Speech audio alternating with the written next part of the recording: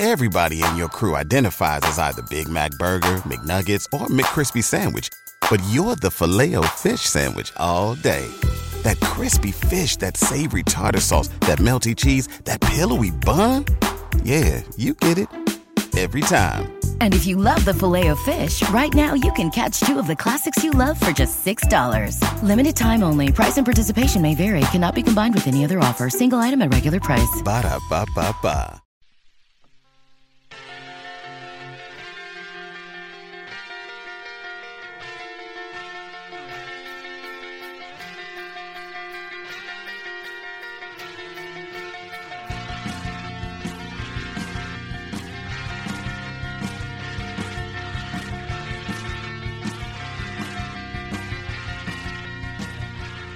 You're listening to Spurscast, episode 487. My name is Paul Garcia, and I am the host of the Spurscast. Join me for this episode will be Project Spurs' Steven Anderson. If you're on Twitter, please follow him at @TheStevenA_.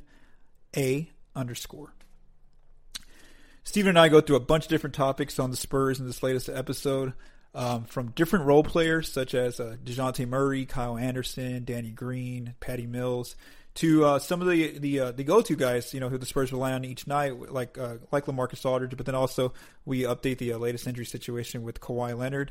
And then, like every episode, Steve and I will preview some of the Spurs' upcoming games. So I hope you enjoyed this conversation I had with Steven Anderson.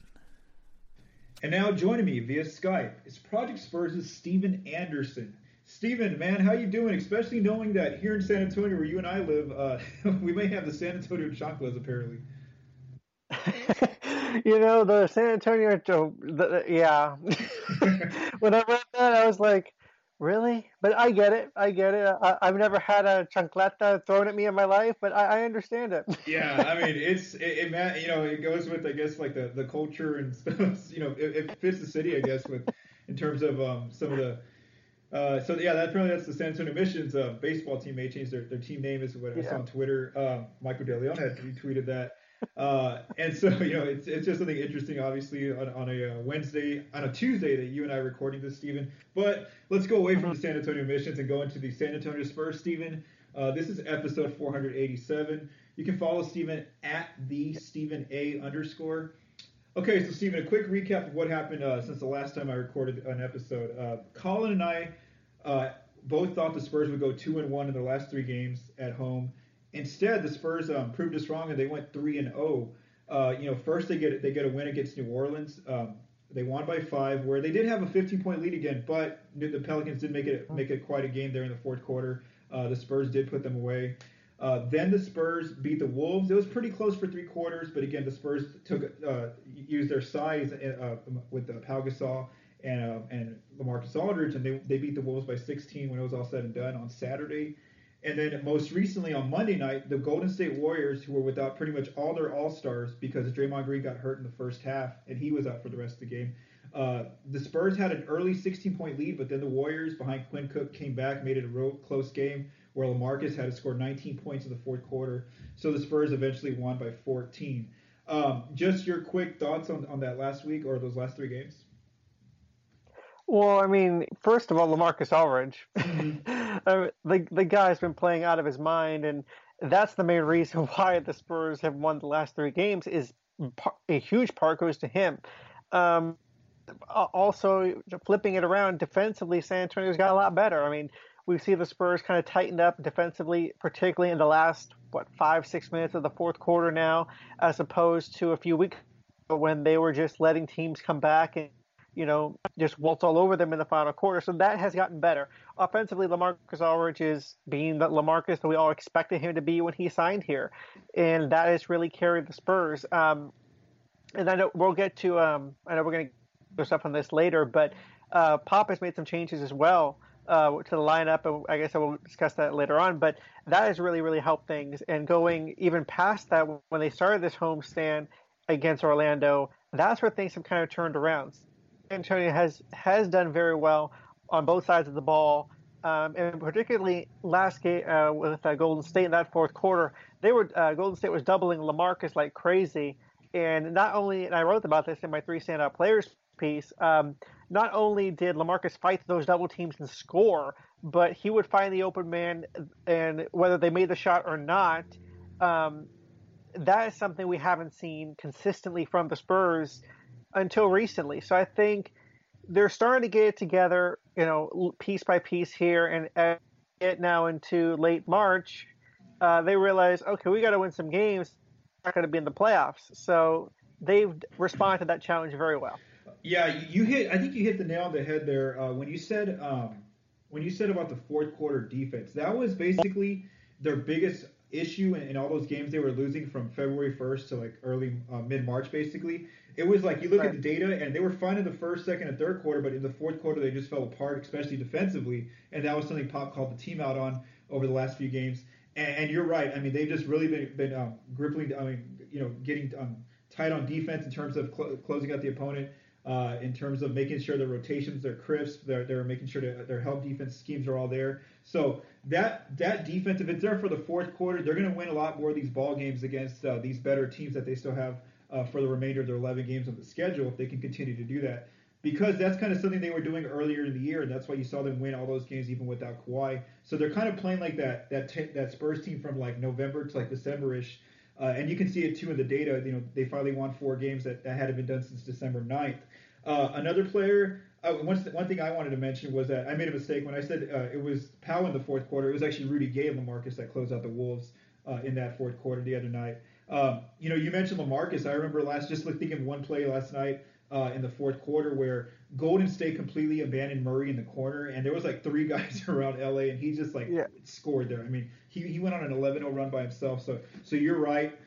He's been playing very well. I was actually surprised on Monday to see that he didn't get the Western Conference Player of the Week for last week's play. It went to Russell Westbrook, but he's obviously been playing really well. And we were having this discussion at the game, myself and some of the media members, where he's definitely got a high shot of becoming an All-NBA level player this season. Yeah, he definitely does. And one thing you look at with LaMarcus is that, I mean, we've about in past shows what the struggles he had his first couple of years here, but I mean a quote he said last night, which was I am one of the leaders of this team, and we have to lead by example. And unfortunately, I know all of us think, okay, this is Kawhi Leonard's team, and it is, but unfortunately Kawhi's not here, and the Spurs turn to the next best thing, which is LaMarcus Aldridge. And so for right now, LaMarcus is LaMarcus's team right now, and he's playing like, I'm going to lead this team to where I think they need to go. Yeah, no, that's for sure. And it will be interesting to see if he gets there. And you're right, he's the one who's leading by example. Let's go and get into our first topic, Stephen, of the show, and that's the same topic of every show, which is Kawhi Leonard. You just mentioned him. Heading into this episode, I was actually thinking the status might change on him. It was already about 6:00 San Antonio time, and the Spurs still hadn't put out a press release of his situation. So. Usually they put it around early afternoon time, so we kind of already know that he's not going to play, or if he is going to play, that's rare. But anyway, so they hadn't put out a press release, and I was kind of, it was getting a little interesting. Is he maybe going to play, or are they maybe going to at least make it a 50% chance? And I even checked the game notes for the game again on Wednesday against the Wizards, and he wasn't listed on the injury report.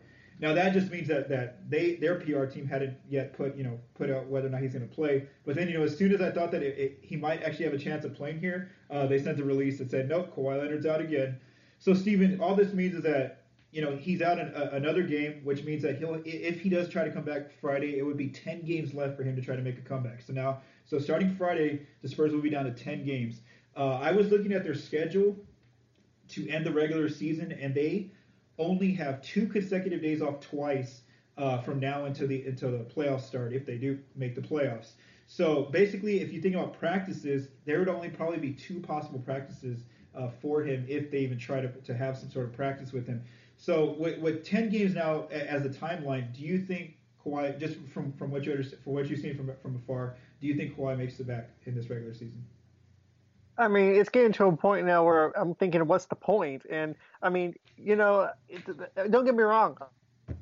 Tomorrow, I would love to have him play, have those last 10 games to kind of get into a rhythm going into the postseason. I mean, I would like that because it would definitely take a lot of load off shoulders. But on the flip side of that, of course, Pop has made some quotes in the past few weeks here where, and he's not going to put him unless is fully healthy. We already know the situation about Kawhi's doctors have to clear him. We know all that.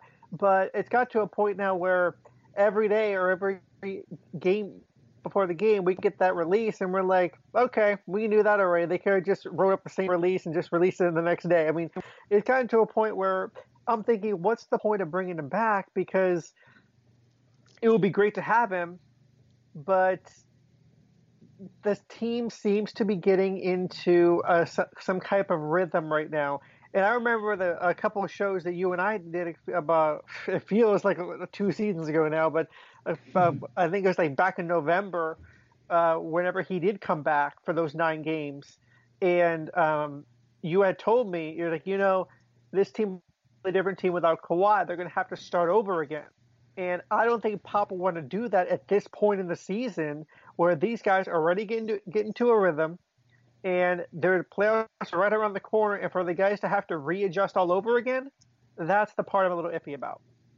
Yeah, and no, I totally agree with you. Where I still haven't seen any kind of signs that he's gonna make it back in time. Right. You're right that Pop's gonna be cautious, even if the doctors do clear him. His doctors first clear him, then the Spurs' team has to say whether or not he plays. We'll get a little bit further into the Kawhi discussion because we do have some questions about him in the Spurscast Twitter questions segment later on in the episode.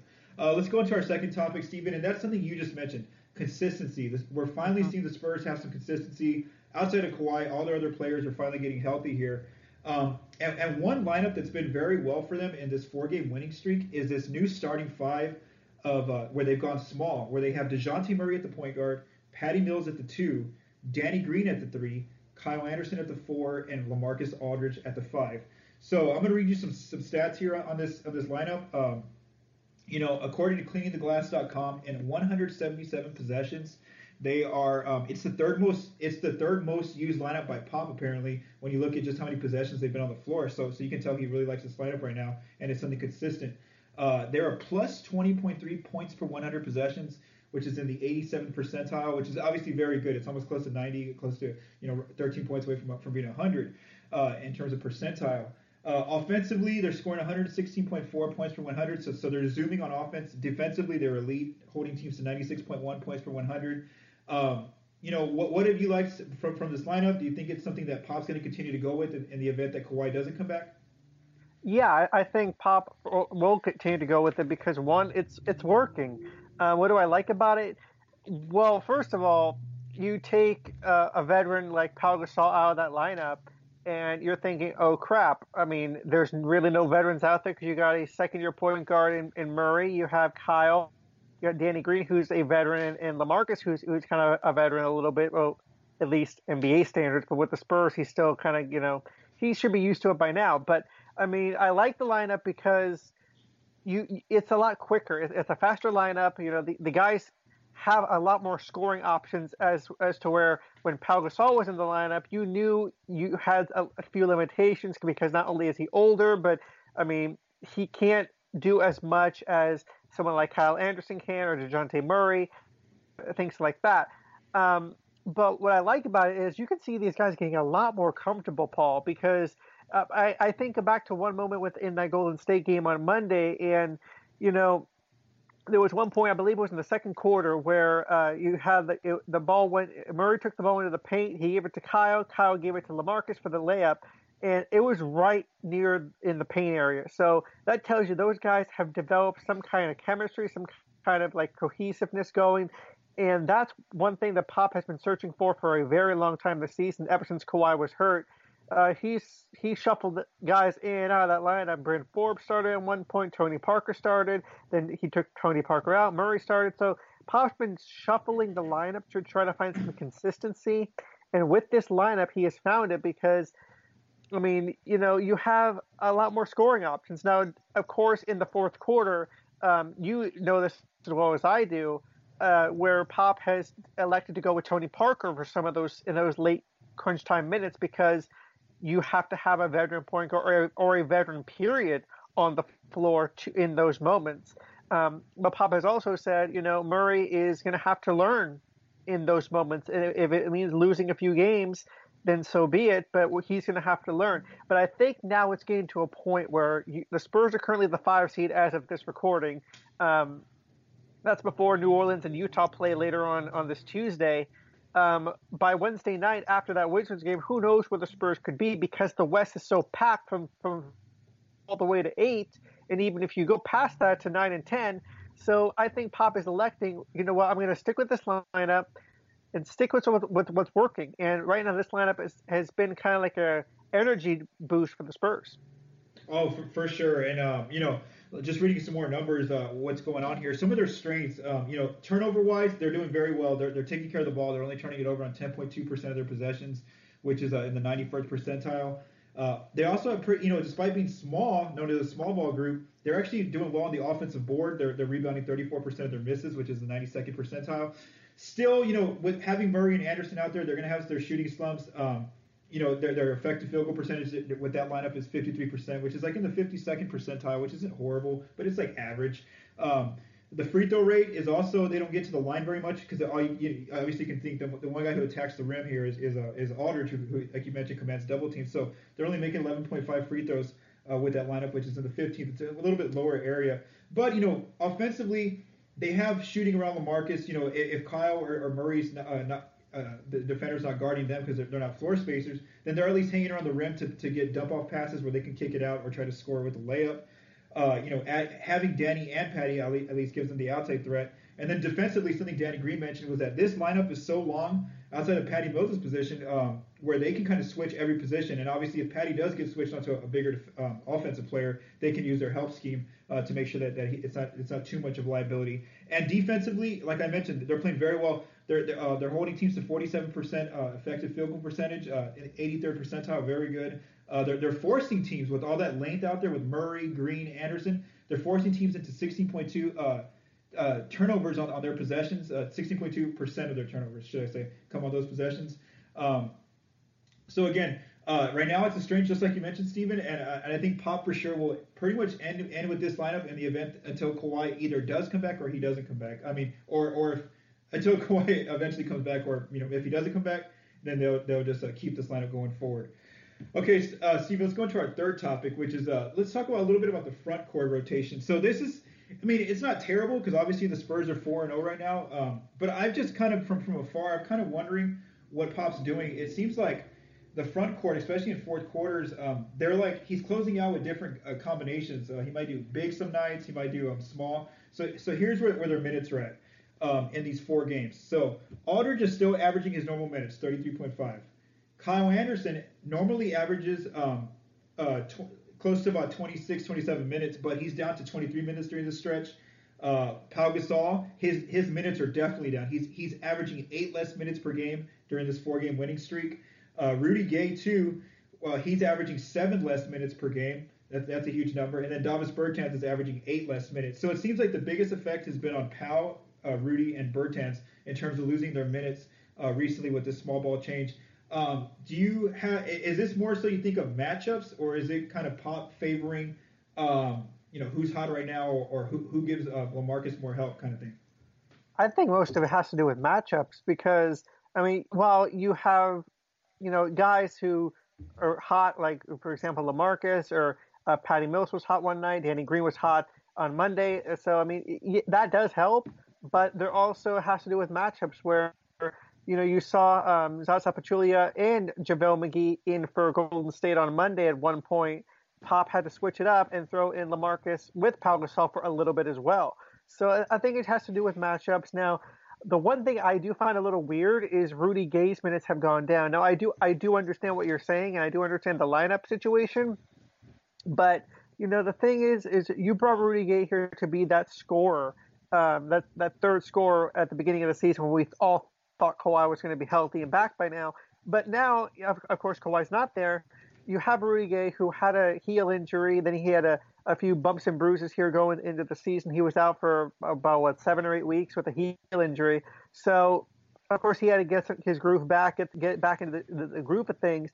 But for me, I thought maybe you would have a guy like Rudy Gay out there to help out LaMarcus in that scoring column, particularly, if someone like Danny or Danny Green or Patty Mills are not shots consistently. So that's the only thing I find a little odd. But you know what? I'm not complaining. The Spurs have won 4 in a row, and kind of seems to be working. But I do wonder if the Spurs are fortunate enough to actually get into the season, and depending on where they sit, how will Pop adjust the lineup then? Yeah, and you're right. I'm with you where it's Rudy Gay is the interesting player here who's losing minutes, and this is the reason why I made him one of the topics of last week's episode with Colin, because obviously we feel like you where he has a lot of potential, and there's a reason why you bring him in. He's a guy who can create his own shots. He can switch defensively at all sorts of positions. He's such a versatile player basically, and one of the games Pop played him really short minutes, and then like even last night, Monday night against the Warriors. He plays 7 minutes in the first half. He scores 9 points. You think he's having a good game, but then in the second half, they only play him 5 minutes. And so I'm almost wondering now, either obviously he's not on the injury report, so we think that he's healthy, but it's also, I wonder if it's because how dire, how close the Spurs are to missing out on the playoffs. I wonder if Pop's losing that comfortability in terms of being in terms of trying out a new player, where I think that because of how close the playoff race is right now, where any number of losses can get them kicked out of the playoff seeding, I think that Pop's maybe just trusting more so the guys that he already has some sort of experience with, guys that have that corporate knowledge. And despite Rudy being a great player, being a veteran in this league, a really good scorer, and having a number of years under his belt, it feels like Pop's still going to guys like Kyle Anderson, maybe Powell sometimes, because those are guys who have been in his system. They're guys that have, he's been in battles with over the years, whereas Rudy. He missed, like you mentioned, he's missed like the last 8 weeks before the All-Star break, before he came back. So I think, do you think that's a big part of it? Pop just not having that comfortability in terms of letting him in crunch time? I think that might be part of it, because if you look back at a few situations, particularly where Tony Parker was hurt with the Achilles no. Tendon, he got hurt last season. Yeah, he got hurt. Yeah, he got hurt last season. See, when he came back, Pop obviously let him come back gradually, but in that fourth quarter, after Tony had been back for some time, Pop would elect to go with Patty Mills at one point, or Murray for a little bit before Murray became the starter. So I feel that might be part of it, where Pop's comfort level with Rudy Gay might not be as up to par with like Danny Green or Patty Mills. Now, like I said, you and I both know that Patty and Danny are not always consistent and can't always hit that open shot, even though they do have it most of the time. So that's the part I do find a little bit, it doesn't really worry me, but it does concern me a little bit, we talked at earlier shows where Patty gets defended a lot more closely now, as does Danny Green. So someone like Rudy Gay, who can create his own shot out of nothing, basically, that's the part that worries me. Will Rudy Gay lose confidence now because he's not getting those quote-unquote crunch time minutes?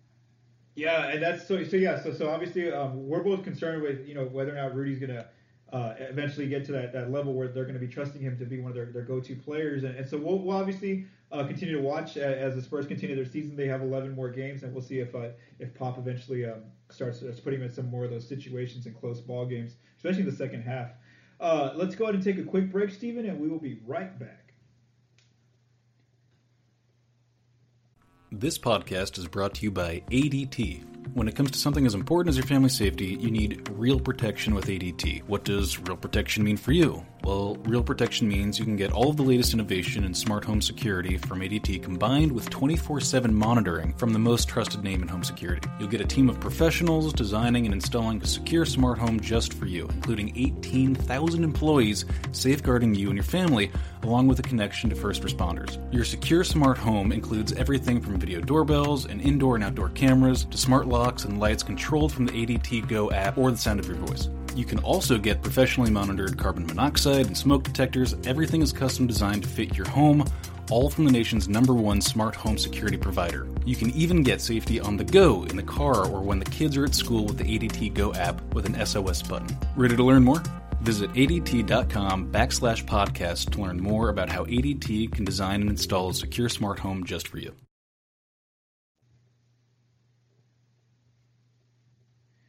Thank you for listening to Spurscast, episode 487. I am joined by Project Spurs' Steven Anderson. If you're on Twitter, please follow him at @StephenA_. Okay, Steven, let's go on and get into our Twitter questions. We have quite a few here for this episode. The first one comes from @Insomniac_games. They ask, what do you make of Pop answering no to the question regarding if there was a point of no return to bring Kawhi? Isn't this a stark contrast when Pop said it didn't make sense to bring Kawhi this late in the season? So, I was there at the game Monday night. Before the game, Pop had a quote where he said, no, they asked him, is there a point of no return for Kawhi? And Pop said, no, why would we do that? So Pop's obviously got, not ruling out that Kawhi's out for the year. But, he's been on the record of also saying, that they've been hesitant to bring players back so late in the year. Erring on the side of caution because Kawhi is, part of their future where they want to make sure they're looking out for the best for him and for their franchise going forward into the later future. So what did you make of that comment? I mean, those kind of, in a way, kind of contradicting comments in a little bit. I'll start this question, or I'll start this answer with a question. When Pop usually goes, when the guys are struggling and he does not call a timeout, he lets them up for themselves, right? Mm-hmm. Okay. I think that's what he's doing a little bit, or the media too, is like, we're going to have them figure it out for themselves because there's only 10 games left after Wednesday, and you're running out of games to bring him back. And it's going to come to a point where, there's no point to do it. As to what Pop is doing with those answers, I feel like Pop is being very careful with his wording here because as well as I do, if there's a certain would trigger fans to be, oh no, he's not coming back, or oh yes, he is coming back. So I have to be very careful with how they word it. But for Pop to say, why would we do that, makes me think that, and I could be wrong. You can tell me what you think. Even if the Spurs do get into the playoffs, and we're like maybe a week or two before the playoffs, and he's ready to go, I think Pop might just throw him in. But again, to risk that cohesiveness and to bring him back at that point may be way. Pop's comments are a little bit odd because it does sound contradictory, and it kind of is contradictory because he's saying one thing and then later he said. So maybe Pop is just confused as we are at this point. Yeah, this is obviously an interesting question, and it is hard again to know because we're not there, to see Kawhi exactly where his level of comfortability is at, what kind of level he's at right now in terms of making that return to where his doctors from New York are going to clear him or not. So from what I think about Pop saying no, it might be for a little bit for the fan base and also for maybe even his team where, he doesn't want to just say no right now with 10 games left because, for the fan base, they're obviously expecting that Kawhi obviously gives them a boost and it puts their season into unknown territory as far as how far they can go. Whereas if he says now he's done for the year, it kind of most fans will get to a point where they think there's a certain limit to how good this team can be. And then maybe even for the teammates, maybe they keep playing and they just think that eventually he'll come back. So you never know on that part. And like you mentioned, Steven, maybe Pop just doesn't know because of the whole situation where maybe he really does believe the Spurs' doctors, where there's reports that say that the Spurs have been basically cleared him. Their medical staff has cleared Kawhi since November, basically, is what I've heard from different outlets. And then from what he's hearing from Kawhi's side, not his side, but Kawhi's medical staff that he has on his own side, that no, he can't play. So maybe Pop doesn't even know, our being Pop's situation. Maybe he's saying, our doctors say he's ready to go, but then somebody else's medical staff is saying no. So maybe Pop is obviously trusting more in terms of his organization, so he doesn't want to rule it out either. And then like he mentioned recently where he said he got to see Kawhi practice a little bit and he thought he wasn't ready. So maybe it's also an eye test sort of thing where Pop needs to see, even if Kawhi's New York doctors say Kawhi's ready with like 5 games or 3 games, and if Pop sees Kawhi working out, he still doesn't think that he's ready. He may just continue to say no. So this is obviously an interesting question, and until Kawhi progresses, we really don't know where how if Pop's message will change with yes or no. He's going to be out for the season. Let's go to our next question, Steven. It comes from @HeelFaceWrestling. This is Jeff Serta over from one of our Project Spurs network sites. The first question from Jeff is, will Kawhi play? Make an argument for and against it. So we've obviously given our opinion on whether or not we think he's going to play. We both basically say we still don't know 100% yet. But Steven, make a quick argument for and against Kawhi playing. Okay.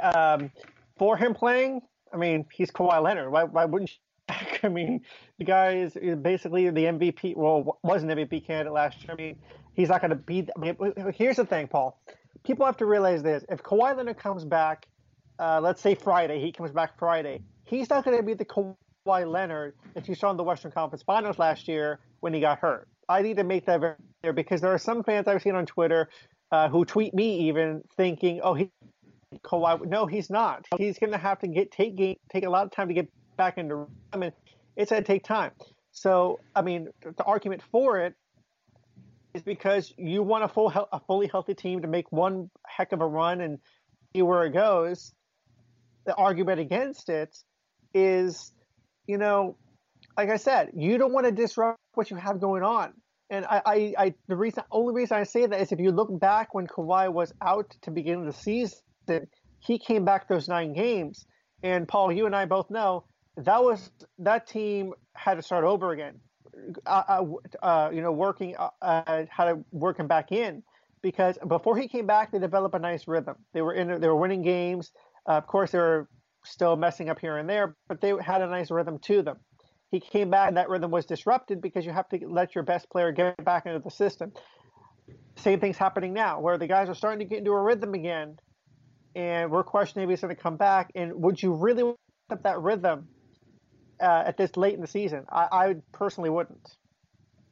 Yeah, I'm with you on both points there, Stephen. For it, I think yes, for it because he's a wild card basically.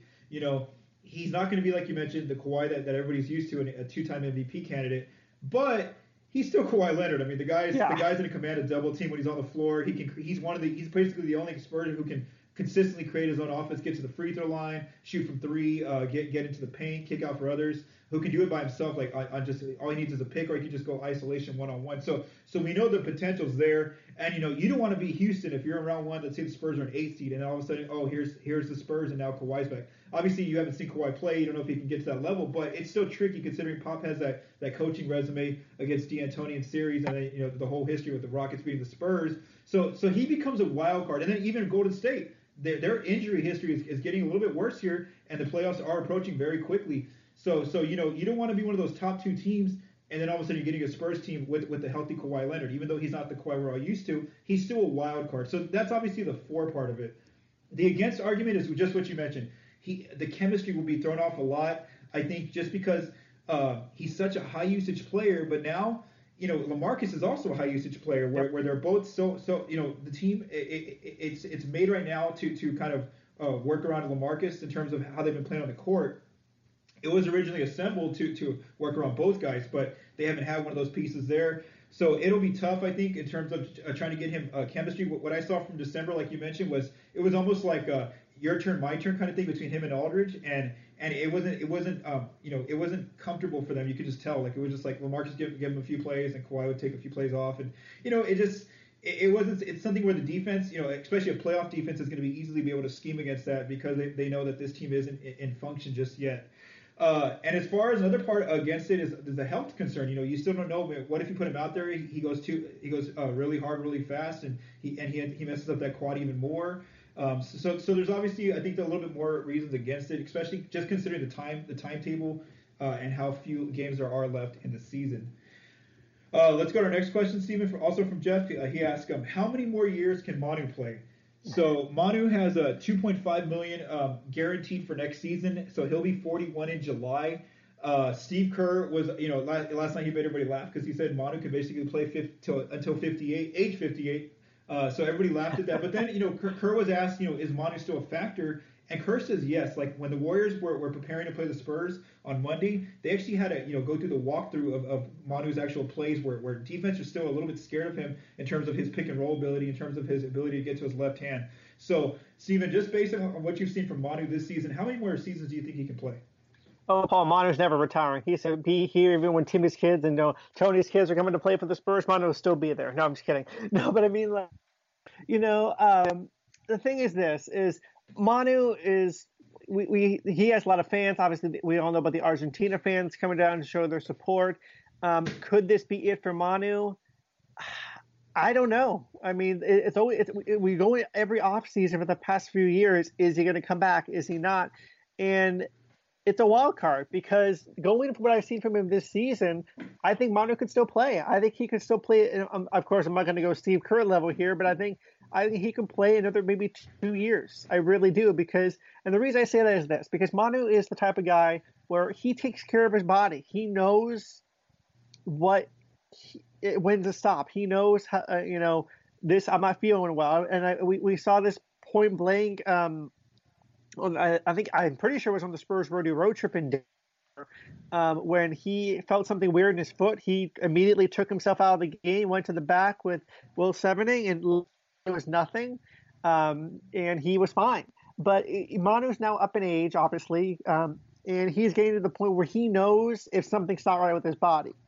And Manu takes care of his body very well in the offseason. We know this. I mean, we've seen pictures of him on his Twitter and social media accounts. I mean, we know he takes care of himself. So I personally think, given how he's a competitor, I do feel he could maybe go another year or two. Yeah, I'm with you too, Steven. I think he can actually go 2 to 3 more years, and here's two reasons. Here's two reasons that kind of would make that happen. Is what I think is one is, is this team still playing at a championship level? So obviously, if Kawhi shows some signs that either he's committed where he might sign a supermax in the summer, or they see that his health it does get better over the summer, and they know he's going to be Kawhi again. I think Manu's definitely encouraged because this is still another title contending team.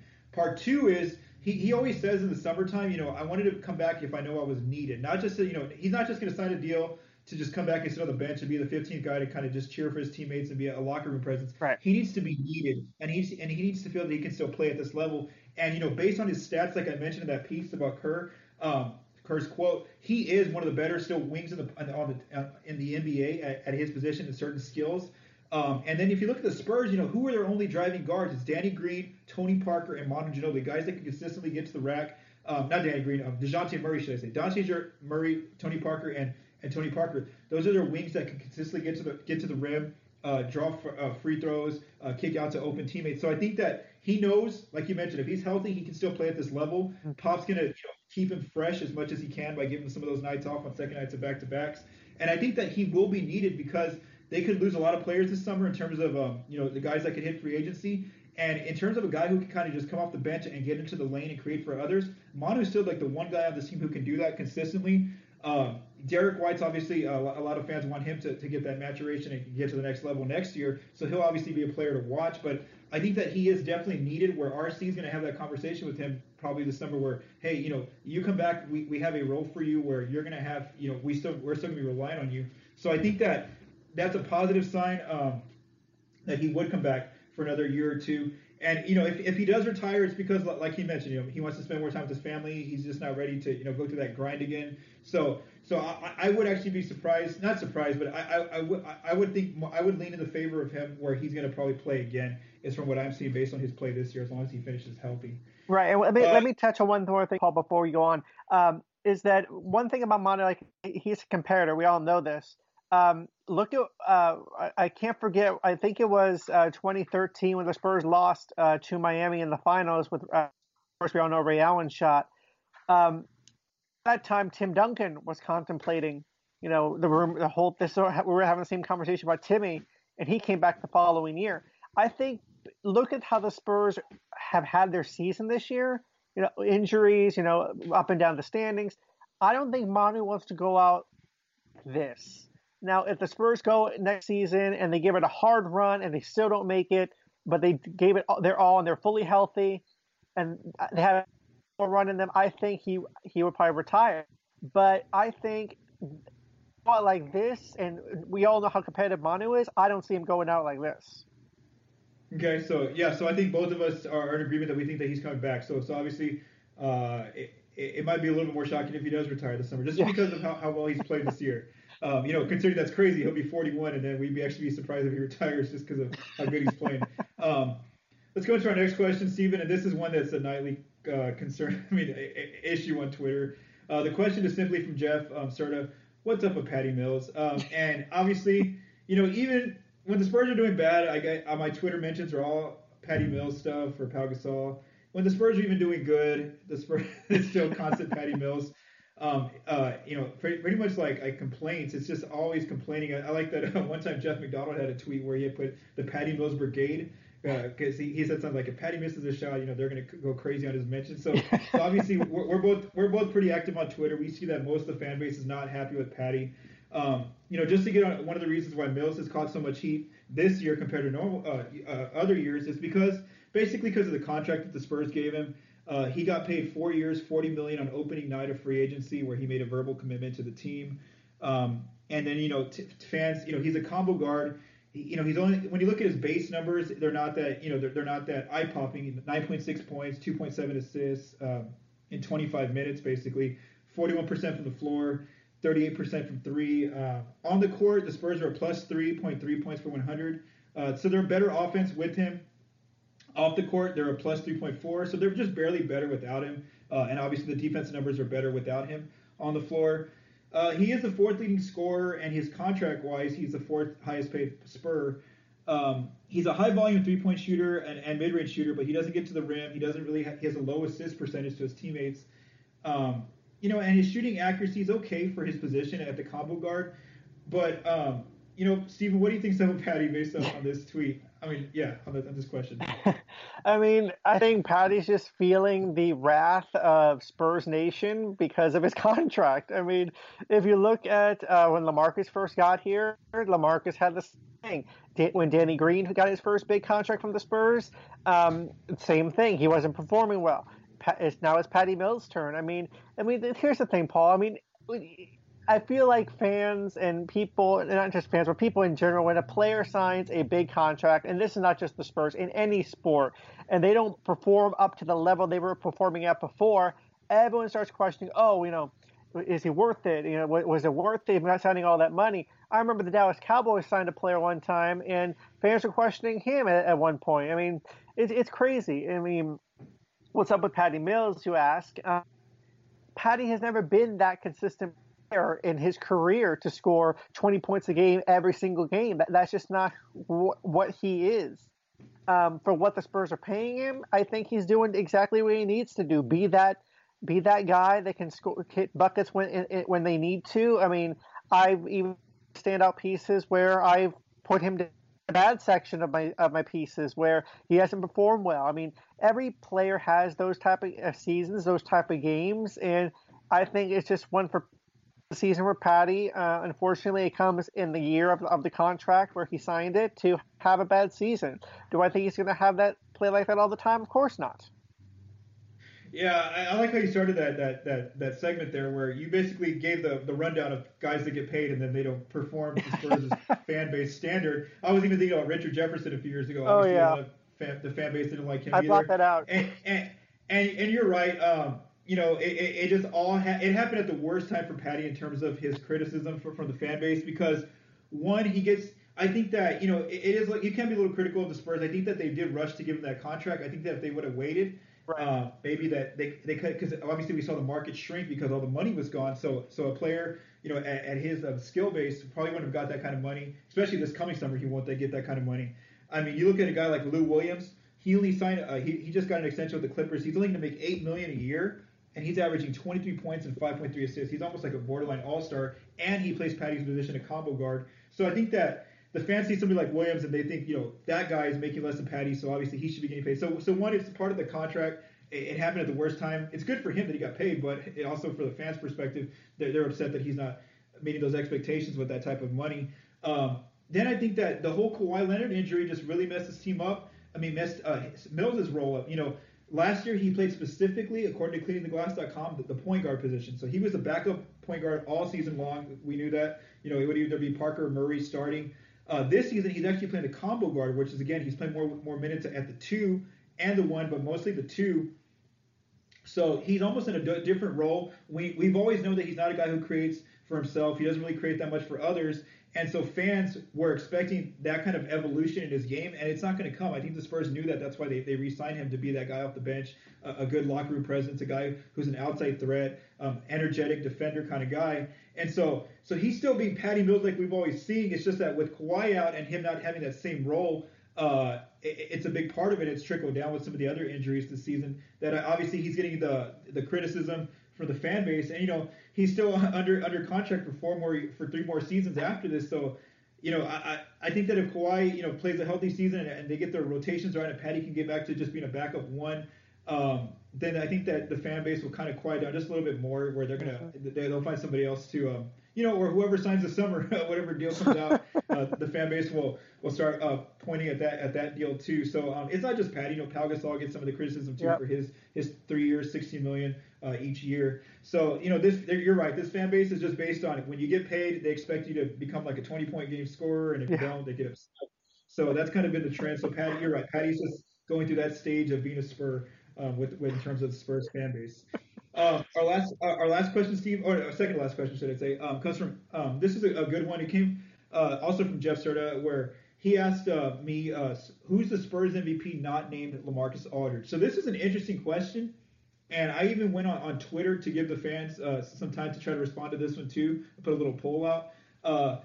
Who is the Spur you think has been their best player besides Aldridge this season, Stephen? I actually voted on that poll, and I voted for DeJounte Murray. I know Kyle Anderson won the poll, but I voted for DeJounte Murray because, here's the thing with DeJounte.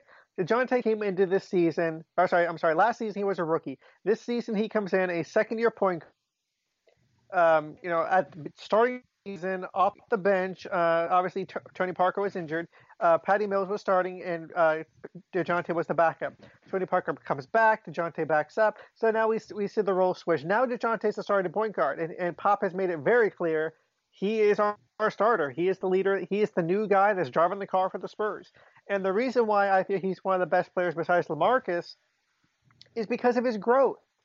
When DeJounte first got to San Antonio last season, it's not the same DeJounte you're seeing right now on the court for the Spurs, because you've seen him grow. You've seen him, and I've noticed this, where if you're in the fourth quarter of a close game, let's say the Spurs are up by 5 points against Golden State, hypothetically, he's not panic and just drive the paint. He's going to take time, read the defense, look for the open man. If he can't find nothing, he's going to try to create his own shot, and we'll then see what happens. The DeJounte from a season ago wouldn't have done that, but I've seen him grow. I've seen not only his game improve, but I've seen the guys around him improve because of him being there. Yes, don't get me wrong. Kyle Anderson is having one of the best seasons of his career. Sorry, in every single category. But I think DeJounte Murray, not keys the car, so to speak, but seeing how his teammates have responded to him on the court, particularly where we talk about LaMarcus, was not very comfortable last season playing with DeJounte when Tony Parker was out, either resting or hurt or whatever. And we that was very obvious. And I think at one point he said I have to get comfortable with that. Now you see LaMarcus and DeJounte working very together, and when that happens, the rest of the team plays well. Yeah, okay. I honestly don't think there's a right answer. You're out of the three players that were basically the nominees, I actually went with Kyle Anderson in this one, and here's a few reasons why. I felt that, DeJounte has been the most healthiest in terms of like durability. He's played 99% of their games. Danny's played 83%, and Kyle Anderson's played 89%. One interesting stat is that DeJounte and Danny have each added 5 wins to the Spurs on their on numbers, according to cleaningtheglass.com. Kyle Anderson's only added 1. But the reason why I chose Kyle was just because I felt like he's the guy who's kind of been the most consistent in terms of what Pop's expected on both ends of the floor. DeJounte's gone to, he did, people forget, but early in the season, he did go through that little spell where he lost some of his confidence where when Parker came back healthy, Pop immediately, or even before Parker came back, Pop made Patty the starter earlier, like in early November. Right. Then Parker came and he took Murray's spot. There was a segment there where Murray wasn't even playing unless they had like a blowout in the fourth quarter. So obviously, I think Murray impacts the game the most, where he can go, get 3 steals on like 6 possessions in a quarter and just open up like a 10-point lead for the Spurs. He has that Kyle doesn't bring to the team. But in terms of offensively, Kyle's the guy who creates for others. He moves the ball all over the place. He obviously doesn't shoot the outside shot. And then defensively, he's versatile enough where we've seen him guard all sorts of players at the wing position, at the 4 as well. So I gave this one to Kyle, but like I said, I don't think any of us are wrong in this. So I just want to read the results from the fans because I did want them to participate here in this poll. So in 25 minutes, 278 fans voted on Twitter. The narrow edge went to Kyle Anderson with 36% of the vote. Murray was second with 35%. Danny Green, who's like always like the forgotten Spur, 25%. And then they didn't tell me who other was, but other was 4%. And so, yeah, I think that there's no right or wrong answer. And that's good for the Spurs, especially with Murray's case, that the fans already have a positive outlook on him, that they've seen that he's already been probably the second best player without Kawhi here, next to Aldridge. Considering he's locked up, Kyle could leave this summer. He can be a restricted free agent. There's no guarantee Kyle's finishing his career in San Antonio, whereas Murray right now is definitely going to be here for the next 4 to 5 years. So that's a bright spot for San Antonio that they have Murray going forward. This next question, Stephen, I'll just answer real quick. It comes from Garrett from at Spurs in the Sixth. He says the Spurs went 3-0 while the at the Spurs in the Sixth family was visiting San Antonio last week. Should we consider moving from Toronto to San Antonio permanently? So for those of you that I know, Garrett, he writes about the Spurs up in Canada, and his family was here in San Antonio. He came to some of the Spurs games, and they actually went undefeated this past week. I caught up with him. I got to meet him. He was a really nice guy. Awesome supporter of the Spurs. And Garrett, I guess my response would be, maybe if the Spurscast listeners can open up like some sort of like Venmo to get you to move down here. I'm not sure. Maybe not Venmo, like one of those things to get you down here. The GoFundMe, yeah, get you, all the expenses costs to move down here. I'm not sure how to answer that one, but obviously he did bring some positives for San Antonio this past season. So that was a funny question there from Garrett. Steven, let's go on and preview the Spurs' next 3 games, and then we'll be wrapping up the spot here. So Wednesday, the Spurs play the Wizards. It'll be their first matchup against Washington this season. The Wizards are 40-30, fifth in the East, 5-5 in their last 10. They are 20-15 on the road. They have the 10th best offense and 14th best defense. John Wall is still probably not going to be ready for this game. Who do you have Wednesday in San Antonio? Oh man. Okay. I like how Washington's playing. I mean, they still have Bradley Beal despite not having John Wall, so that still makes them a very dangerous team. But I still like the Spurs because the Spurs has something going right now, and Washington is not fully healthy, obviously with John Wall being out. But I like the Spurs because of their chemistry. They got things going right now. LaMarcus has a good group going, and Washington is not known for being, too good offensively when they're not all in sync, and John Wall obviously being out makes them not in sync. So I like the Spurs. Wednesday. Okay, you like the Spurs, you said? Yeah. Okay, I'm with you. I have the Spurs in this one. Again, the 14th ranked defense for a team like San Antonio that struggles on offense, I think that's okay. The Spurs will be okay there, and then their defense will work on the Wizards without John Wall there. Right. Let's go to Friday now. The Spurs play the Utah Jazz for the final time this season. The Jazz are also 40-30, 6th as of this recording, but they could move to 5th depending on if they win in Tuesday's matchup. The Jazz are 9-1 in their last 10. They're really humming very well. They are 16-19 on the road.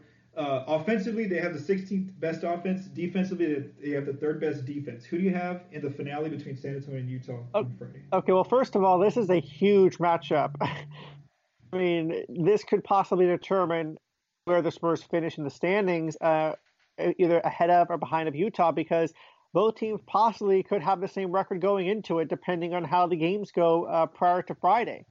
So this is a tough one for me because I like the Spurs, what they're doing, but Utah's playing probably the best basketball in the NBA as of recently. But Utah is, a 16-13 on the road, you said? They're 16-19 on the road. 16 on the road. I would say I'll give it to the Spurs, but a very, very close game because the Spurs obviously has struggled against this season. The last meeting did not go as planned, let's just say. So I like the Spurs, but it's going to be very, very close.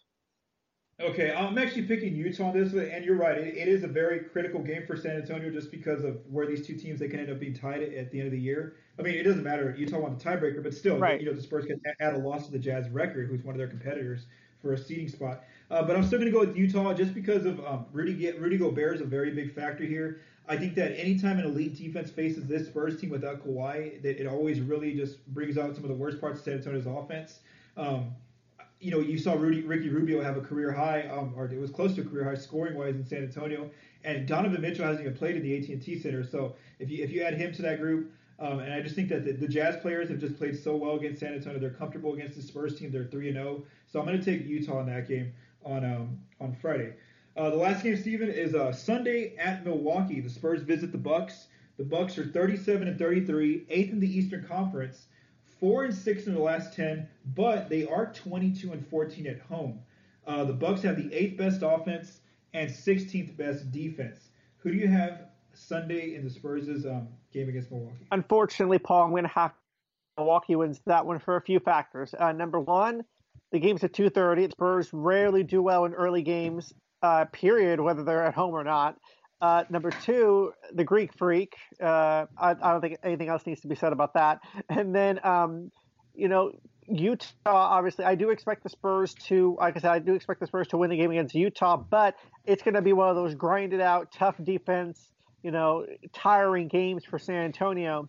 And to go from that, play an early game on the road in Milwaukee, flying the next day, I think the Spurs will just be too tired, and unfortunately, I think Milwaukee's going to get that one.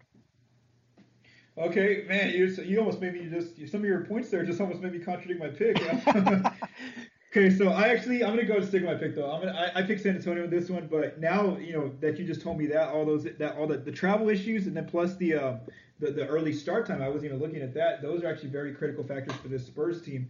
But I did take San Antonio mainly because Milwaukee's been one of the they just haven't had a consistent reputation here this season, especially considering they have a really good top elite player in Giannis. To be 37-33 out east, they're barely 500, above 500 should I say, and it's only because Charlotte and Detroit are so bad that Milwaukee really doesn't have any competition in terms of not making the playoffs. They've obviously had a head coaching change midway through the season. I took San Antonio in this one. Just again, the Bucks. I'm looking at Bucks defense at 16th. I think the Spurs can excel pretty well against that type of defense. And then offensively, the Spurs will figure out a way to shrink the floor on Milwaukee's offensive attack. So I'm taking San Antonio, though I would not be shocked now that you mentioned some of those factors if the Spurs do drop that game. So either way, you and I have the Spurs going 2-1 in these next 3 games. Thank you again, Stephen, for joining me. I think this is actually one of my longest pods ever, but you know what? It was great content, great conversation with you, man. Thanks again. Can you let the listeners know what's going on on your side? Were you ready? Okay, well, San Antonio FC will be kicking off their season on Saturday, so black90.com for all news on San Antonio FC, and Rampage season is currently winding down, so go over to rampagecentral.net for news on the San Antonio Rampage. Awesome. So again, go check out Steven's Twitter account. Follow him. Definitely check out his recaps after every game where he analyzes which Spurs players played the best, which ones had some struggles each night. So definitely check it out. Thanks again, Steven. Take care, man. No problem. Thanks, Paul. Thanks again to Steven for joining me on episode 487. If you're wanted to give a quick shout out. If you're looking for any kind of home upgrades in terms of adding some furniture to your home, something like maybe like a dog, if you have a dog, like a dog crate or kennel, really nice coffee tables or just dining tables in general. If you have kids, maybe like bunk beds, also kind of shelves and desks, all sort of custom creations, using the wood. There's a company out there called Alamo Bear Creations. Especially it's a San Antonio based company. So this is more so for the local San Antonio folks and the people that live within the area. If you go to facebook.com/Alamo Bear Creations, you can see the site where there's a bunch of different, images and videos of what this company has built so far. And they do a lot of custom work, things like maybe like a coffee table, different like a little coffee table, a coffee stand that could have like a dog kennel inside of it. So it's really interesting. Type of woodwork there. They also do desks. So definitely go check that site out. Again, it's facebook.com/Alamo Bear Creations, or, go into Facebook, type in Alamo Bear Creations. And again, check out the site. They do awesome work on different home furnishing options, should I say. So I really encourage you to go check out that site. And then just a few quick reminders about Project Spurs.